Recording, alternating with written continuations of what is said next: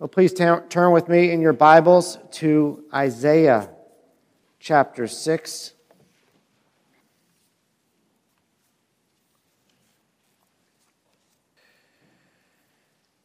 We will be looking at the first 8 verses of this passage. Some of you may have heard this as I preached from this passage before at a Presbyterian meeting. I'll do it a little bit differently, focusing more on missions today. Let us pray before I read. Lord, we ask that you would give us ears to hear what you have to say to your church. We pray that you would humble us before your greatness and that you would build us up by your goodness and send us out to serve you. We pray that you would remind us again of your great gospel from a great God. In Jesus' name we pray. Amen. Isaiah chapter 6, verses 1 to 8. This is God's word. In the year that King Uzziah died, I saw the Lord sitting upon a throne, high and lifted up, and the train of his robe filled the temple. Above him stood the seraphim. Each had 6 wings. With 2 he covered his face, and with 2 he covered his feet, and with 2 he flew. And one called to another and said, Holy, holy, holy is the Lord of hosts. The whole earth is full of his glory. And the foundations of the threshold shook at the voice of him who called, and the house was filled with smoke. And I said, Woe is me, for I am lost. For I am a man of unclean lips, and I dwell in the midst of a people of unclean lips. For my eyes have seen the King, the Lord of hosts. Then one of the seraphim flew to me, having in his hand a burning coal that he had taken with tongs from the altar. And he touched my mouth and said, Behold, this has touched your lips. Your guilt is taken away, and your sin atoned for. And I heard the voice of the Lord saying, Whom shall I send? And who will go for us? Then I said, Here I am, send me. This is God's word. This is one of my very favorite passages in the whole Bible. It is the classic passage on the holiness of God. And we have this sense as we read it almost that we ought to take off our shoes. We know that we are standing on holy ground before a holy God. This passage was the turning point for the prophet Isaiah, possibly the moment when God called him out into ministry. It might have occurred before the material that we see in the first 5 chapters of Isaiah. After this moment, Isaiah was never the same. His view of Israel, his view of himself, his view of sin, of the world, of everything, became drastically more clear in the blazing light of God's glory. Like Abraham before him and Moses before him, like Paul after him, and now on another level, like every Christian, when we see God, we are changed. The Apostle John wrote in 1 John that one day we will see him just as he is. And because we see him just as he is, we will be like him. We will be transformed by the vision of God. And even now, we are transformed as we behold him by faith. We are transformed from glory to glory. So it was with Isaiah. Isaiah saw the Lord, and his life was never the same. But this wasn't just a turning point for Isaiah. Our passage is a turning point for the entire nation. How do I know that? It's because this was the year that King Uzziah died. That's how our passage begins. In the year that King Uzziah died, I saw the Lord sitting on a throne. And we might just pass over this as just a marker of time. This is the year it happened. But this is not the way that the Bible generally marks the time. It usually would begin something like this. In the first year of King Jotham, that would be the king who reigned after Uzziah. But I think Isaiah is trying to emphasize something important. You see, Uzziah wasn't just any king. He had been almost a permanent figure in Judah. He had reigned for 52 years. There were probably few people in Israel that even remembered another king before him. Under Uzziah, the kingdom of Israel had grown powerful. He was probably the greatest king of Judah since King Solomon. But lately, the kingdom had been on a decline. Uzziah grew powerful, and then he grew proud of his power. Even though he was just a sinful man, he decided that as king, perhaps he could enter the temple and try to offer some sacrifice without God's permission. But even kings are not great when it comes to God's greatness. Even holy men are not holy when they stand before the Lord. And God had provided a mediator, the priest, to stand between the king and himself. But King Uzziah had the pride to just walk up to the temple himself. And God struck him with leprosy the moment he did so to the end of his days. And here we see that holy God again on the throne. In the year of King Uzziah's death, King Uzziah had grown into an old man, a leper. His power was declining. His enemies all around were growing stronger. The year that King Uzziah died would be a year of trouble for the people, a year of uncertainty, a year of fear. And it is in this time, this moment, that the Lord appears to Isaiah. And what does Isaiah see? He sees something that should give us comfort in the midst of all the changes that we go through. Isaiah sees the king, the real king. And that is, in fact, what Isaiah calls him here in verse 5. For my eyes have seen the King, the Lord of hosts. And this makes this contrast especially clear.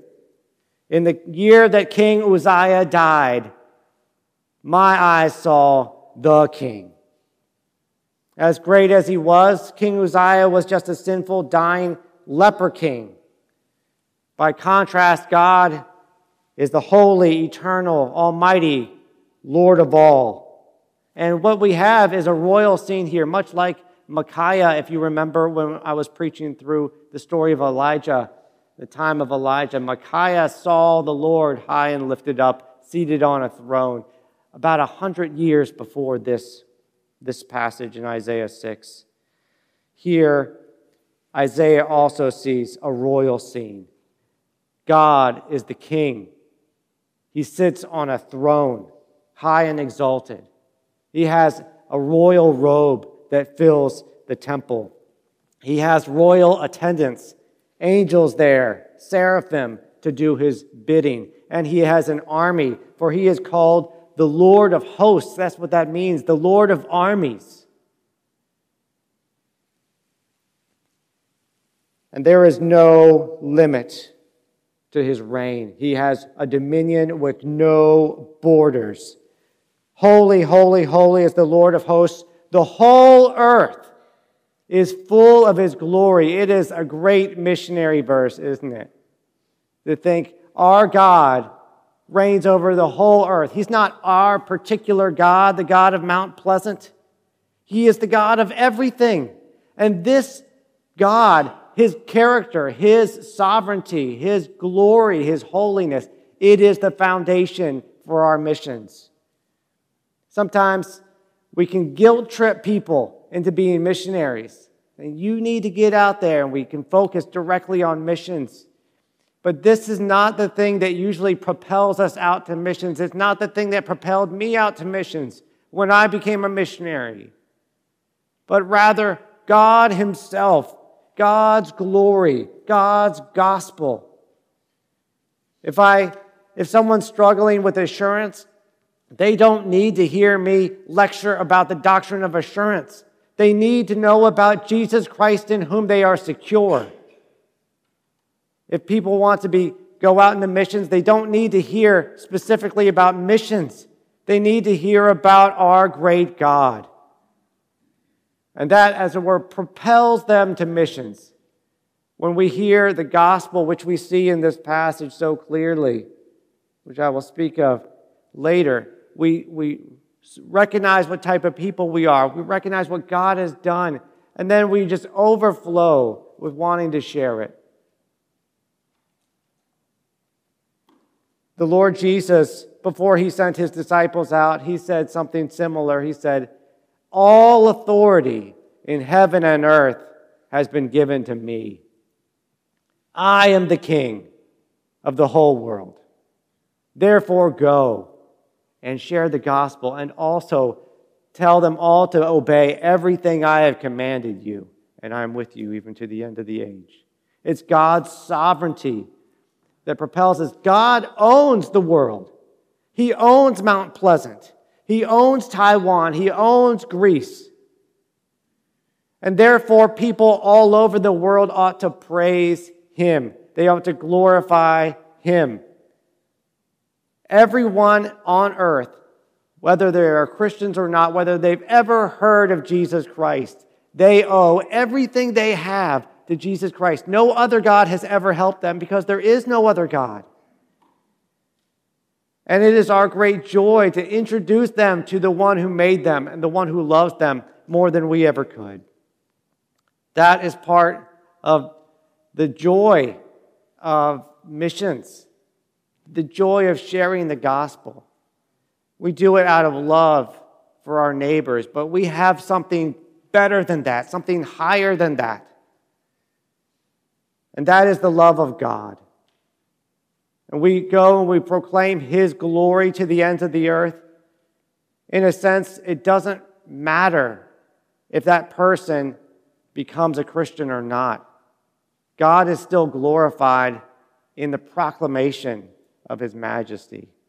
God desires his glory to be known throughout the whole world. He desires his name to be hallowed throughout the whole world, for everyone to regard him as holy, for every knee to bow, every tongue to confess, which they will, that Jesus Christ is Lord, to the glory of God the Father. So we see three things about God here that in particular drive us to missions. One, his sovereignty. He rules over everything. Two, his holiness. Three, his glory. Let me speak about his glory first. Glory is this word in Hebrew. It means something like weight, substance. God is heavy. He is substantial. He is important. And this glory, the term glory, is often used of kings. Might, splendor, often is translated honor. The whole earth, though, is full of his glory, the angels say, the seraphim. The heavens, it says in the Psalms, the heavens declare the glory of God. The sky tells forth of his handiwork. We reflect his glory. Psalm 8 also says, you have made man a little lower than God. You have crowned him with glory and honor. But this is not an independent glory that God has given us. It is His glory reflected. Isaiah 43 says, "Everyone who is called by my name, whom I have created for my glory." And Isaiah 48, for my own sake I will act. For how can my name be profaned, and my glory I will not give to another? The glory that we have as people is only in relationship to God, that we reflect who He is. And everything about God is glorious. He is called the King of glory, the Lord of glory. His presence is sometimes called His glory when the glory of God filled the tabernacle and the temple here in Isaiah 6, and the priests weren't even able to enter it because of His presence there. But we have also fallen short of God's glory. God's glory is not just who He is in Himself. God's glory is also manifested in what He does in His saving work. Romans says that all have sinned and fallen short of the glory of God. We have ruined somehow this image of God within us. But Jesus Christ has come to restore it. And so Romans will continue, Romans 5. Therefore, being justified by faith, we have peace with God through our Lord Jesus Christ, and we rejoice in the hope of the glory of God. Glory restored to us. And all creation, Romans 8, now the whole creation awaits our complete redemption, when creation itself will be set free into the freedom and the glory of the children of God. The story of redemption is a story of glory lost and glory restored. And it is God's glory to save. His glory is a saving glory. Moses said, Lord, show me your glory. And God allowed His glory to pass in front of him, and He announced this: the Lord, compassionate and gracious. You know, Peter talks about how he saw the majestic glory on the mountain. We see it in Matthew, in Mark, in Luke, when Jesus Christ is transfigured before His disciples. They see His glory.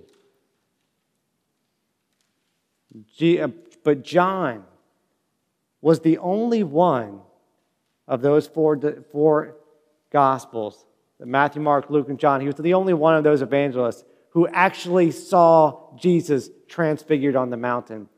And he is the only one who does not mention the transfiguration. Isn't that curious?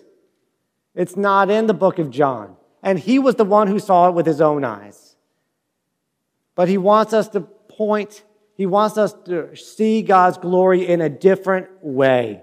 He speaks in John chapter 1 of how Jesus dwelt among us. He tabernacled among us, and we beheld His glory. Glory as the only begotten of the Father, full of grace and truth.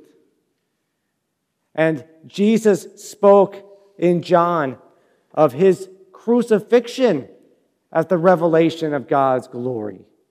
John 13, now is the Son of Man glorified, and God is glorified in Him. Jesus' death is presented in John as the revelation of God's glory. One of the things that makes God's holiness so glorious to us is how He can restore glory in us, how He can justify the unjust. The gospel is God's righteous way of declaring the unrighteous righteous. In the cross, we see the full weight of God's wrath, His full hatred against sin poured out on Jesus Christ for us. And at the same time, we see our way of escape. We see God's mercy poured out on us too. So God doesn't just pass over our sins because it's okay for a little sin to be in heaven. No, he shows his holiness and his mercy at the same time. And when we take these two things, his greatness and his goodness together, it's then when his glory really shines for us. The cross is hard for the world to understand. It seems like foolishness. But we glory in the cross. We glory in Jesus Christ. That glory, that propels us out. We want others to know, not just that God is glorious in himself, but God loves to display his glory in the salvation of sinners. That's one thing we see here regarding missions. We also see God's holiness. Holy, holy, holy is what they declare. They could have declared other things, I suppose. God is love, love, love. God is powerful. They could have declared God is light. Here they declare God is holy, holy, holy. It's amazing, too, these seraphim flying around above the Lord are remarkable in and of themselves. If one appeared right here, we would be tempted to worship it. 6 wings. Seraphim means burning ones. So they must have looked like they were on fire. With 2 of their wings, they cover their face. With 2, they cover their feet. With 2, they fly.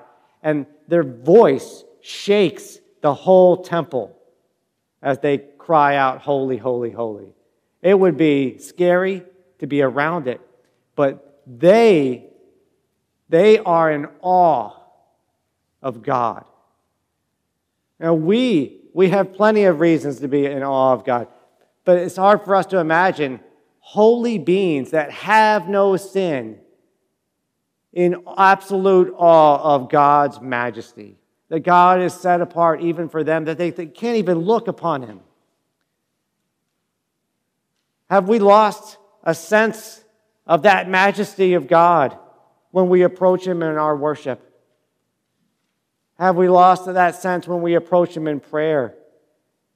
Has his willingness to receive us so graciously caused us to forget who he is, who it is that we're approaching, his great majesty? You know, in Hebrew, there's no way to say holier. They don't have that, or holiest. They express this comparative by repetition. So Jesus would often say, truly, truly, I say to you, or amen and amen. But this is the only place where an attribute of God is repeated 3 times. Holy, holy, holy. He's not just holy, he's holy in his holiness. And more than that, he's holy in the holiness of his holiness. There's no way to express it. How can I explain it to you when the seraphim themselves are at a loss for words? He is absolutely holy. And if this holy God is on the throne, ruling over his church, ruling over you, and he is glorified and rescuing you, then how can you worry about tomorrow? How can you worry about today? Our God is on the throne. Our God reigns. Is there anything outside of his control? Does anything take him by surprise? Is there any enemy that poses even the least threat to him at all? No, there could never be. And yet he's a king who's interested in the most minute details of your life. He knows every hair on your head. A tiny sparrow cannot fall to the ground without him knowing. He knows and he cares about details in your life that you don't care about. How does Psalm 113 say it? He said, "Who is like the Lord our God, who is enthroned on high, who humbles himself to behold the things that are in heaven and in the earth? He raises the poor from the dust and the needy from the ash heap." He is majestic and merciful at the same time. He is heavenly and he is a father. There is glory and there is grace, transcendence and immanence, all at one. How did Isaiah express it so often? He is the Holy One of Israel. holy, but he identifies himself with us. Isn't that amazing? Therefore, we ought not fear, though the earth should change, though the mountains slip into the heart of the sea. If only our eyes of faith could ascend with Isaiah's, and we saw in the day of our trouble, in the day of our loss, we saw the Lord on his throne high and lifted up, reigning over all our problems. It would give us confidence in every trial. What if we could say that in the year I lost my job, I lost my loved one, I saw the King, still on the throne, still in control. I want you to remember, brothers and sisters, this King is still on his throne, and he still reigns. And he is holy. It's something that we ought to rejoice in, but for Isaiah, it was something that blew him away, as it were. He was disintegrating. He was falling apart at the very sight of God's holiness. He knew that he was a sinful man.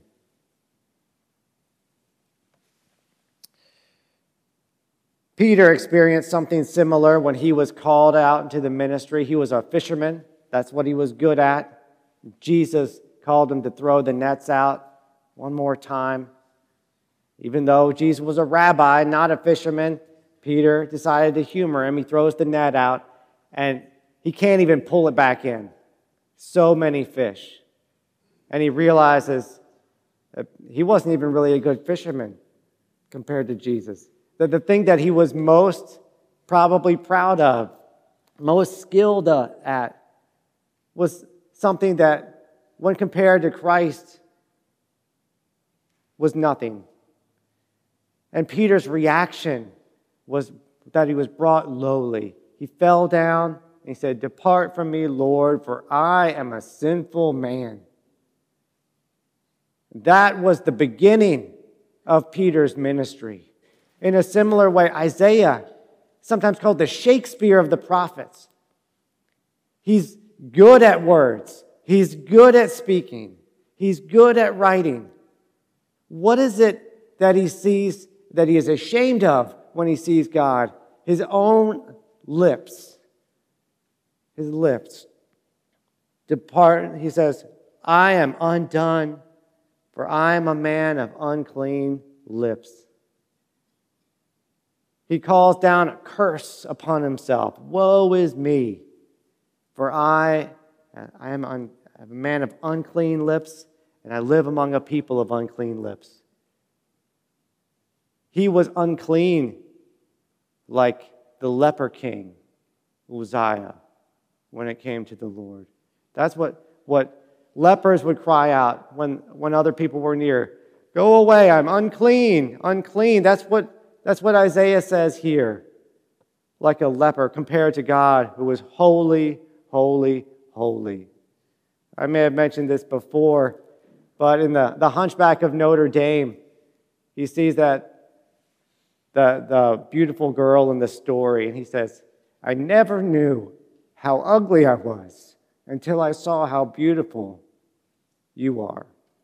That's what happens with us. We compare ourselves to others. You might be a little bit better than somebody around you in some way, but lift your eyes higher. You see the Lord in his glory, and you are humbled. You are laid low. And that is where ministry begins. That is where missions begins. When God says, "Who will go for us? Who will I send?" Isaiah doesn't say, "Send me because I'm the best. I'm the best speaker around." No, he knows that he's unclean. He is sent out from a sense of God's grace. And if we go out on the mission field thinking we're better, and we ride into the mission field on our white horse, saving the day, it will destroy your ministry. We are sinners, absolutely in need of God's grace. no way to stand before him without his saving work. And it is in that knowledge that we go out and share the world as one beggar telling another beggar where to find bread. In Jesus Christ. So when Isaiah sees the Lord and he is brought low, he confesses his sin and the sin of his people, and he's blown away by it. He has no idea how can I stand before such a God? How can this people stand before such a God? If only they knew what God really was, they would be terrified. They would run away in fear. We would think we have no hope to stand before the Lord that you must stand before in judgment one day, that you must answer to. And there is no escaping his presence. You cannot run away. You cannot hide. This holy God will gaze upon you, and there will be nothing that you can hide behind, except the cross of Christ. Except Jesus Christ, the Savior that he has provided to clothe you with his righteousness. That is their only security. And that is what Isaiah experiences here when he cries out about his lowliness, his sinfulness. Woe is me, he confesses, like that man the tax collector who wouldn't even lift up his eyes, but just said, Lord, have mercy on me, a sinner. That man went home justified. So did Isaiah. One of these burning ones flies to get a burning coal from the altar. It's so hot that he has to use tongs to grab it. And he flies over to Isaiah, which would be just a scary thing to experience for one. But he places this coal right on Isaiah's lips. And he says this wonderful words, how wonderful it would be to hear God say it to us directly.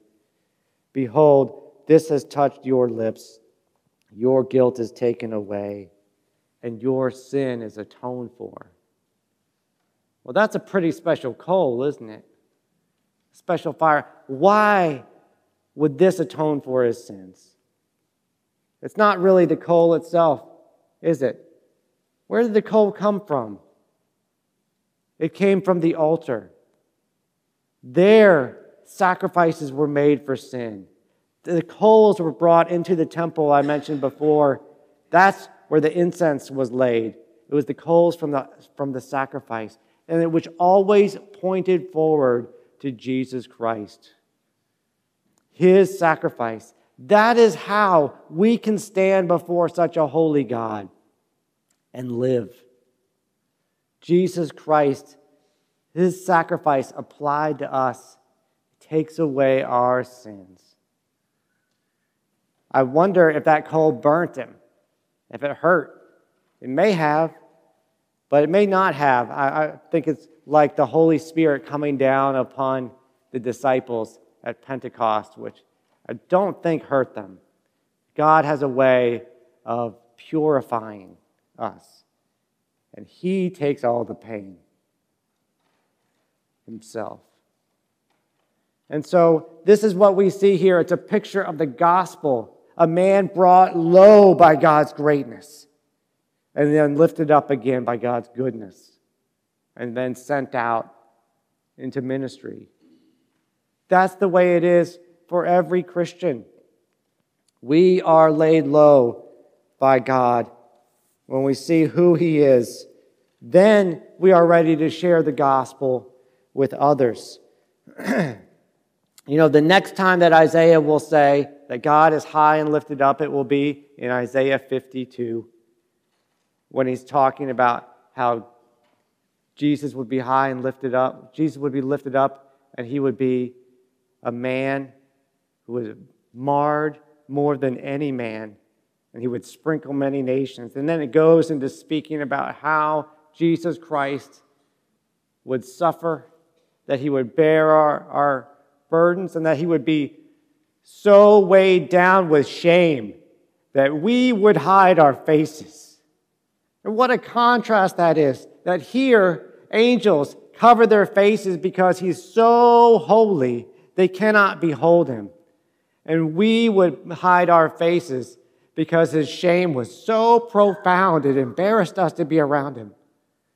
But it was our shame that he carried, our sin that he bore.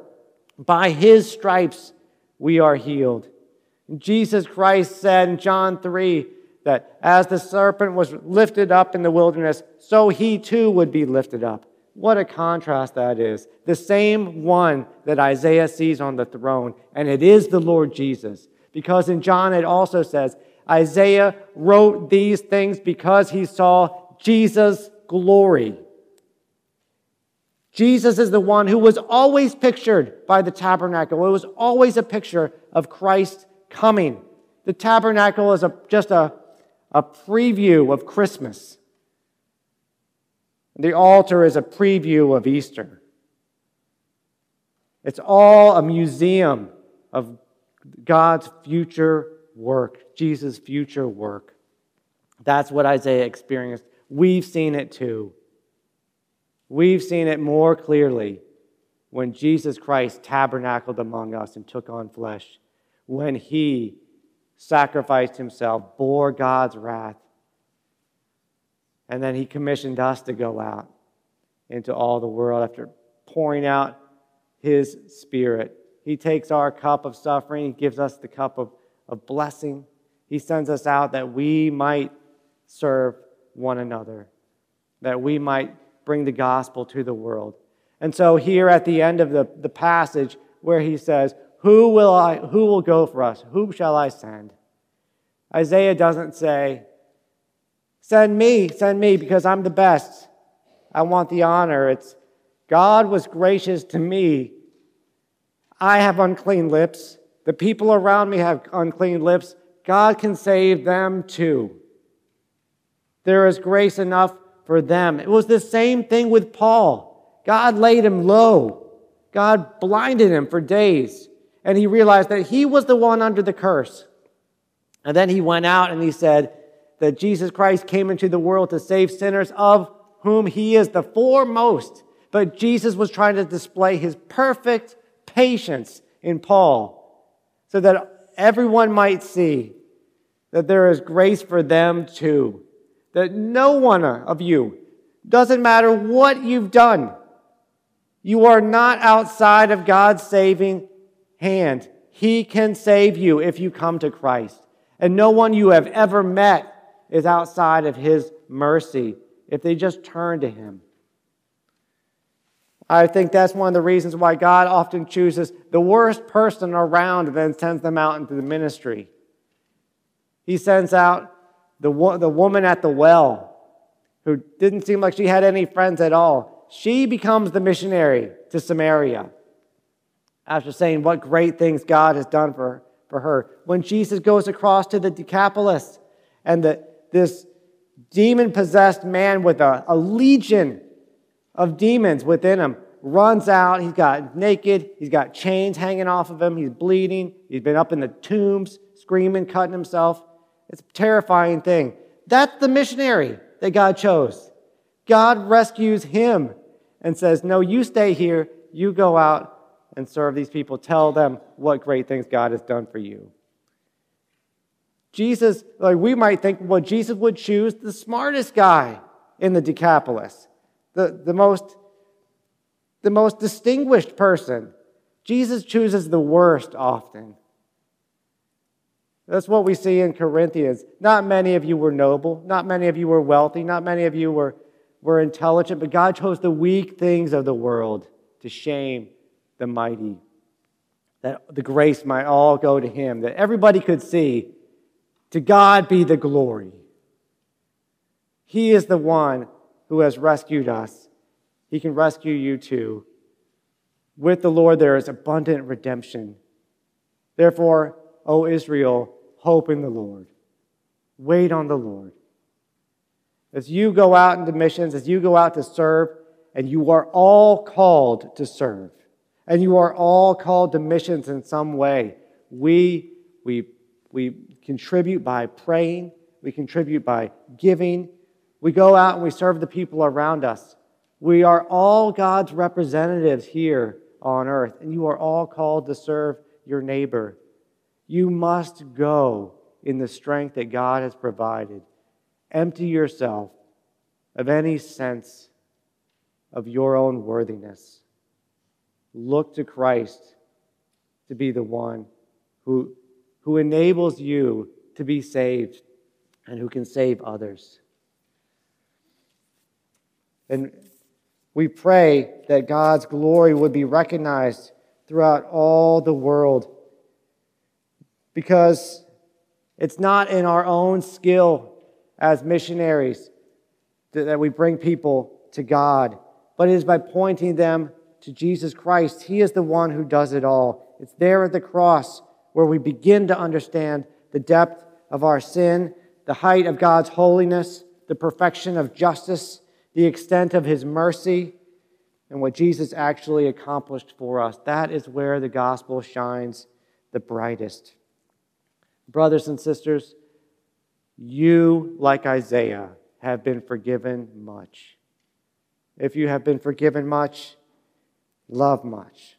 Let us strive to grow in the sense of the knowledge of God's majesty, so that God would make us a people who tremble at His word, who long to be holy, and who are leaping at the opportunity to be sent out to serve God, to tell others what wonderful things God has done for me.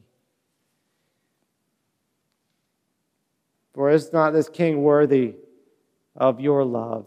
Is he not worthy of your life? His gospel doesn't just show his glory, it also purchases you. The very blood that forgives you calls you into his service. You belong to the Lord. Let us glorify him in whatever ministry he lays before you. But let us do so for all our lives, for it's all bought by him. Holy, holy, holy is his name. The whole earth is full of his glory. Let us glorify him too in all that we say and do. Lord, we ask that you would humble us under a sense of your majesty, who you are. We ask that you would use our lives however you choose to use them. But we pray that we would be in your service forever, that we would no longer consider just what we desire, but that we would look for your will to be done in our lives. We pray that you would humble us like Isaiah, send us out like Isaiah. Help us to glorify you like the angels above. And we pray for a lost world around us that needs the gospel just as much as we needed it, that needs your grace, needs to know you. Lord, send out workers into your harvest, that you might be proclaimed, not just from the heavens above, but everywhere on earth, your name would be hallowed, and your will would be done, and your kingdom would come. In Jesus' name we pray. Amen.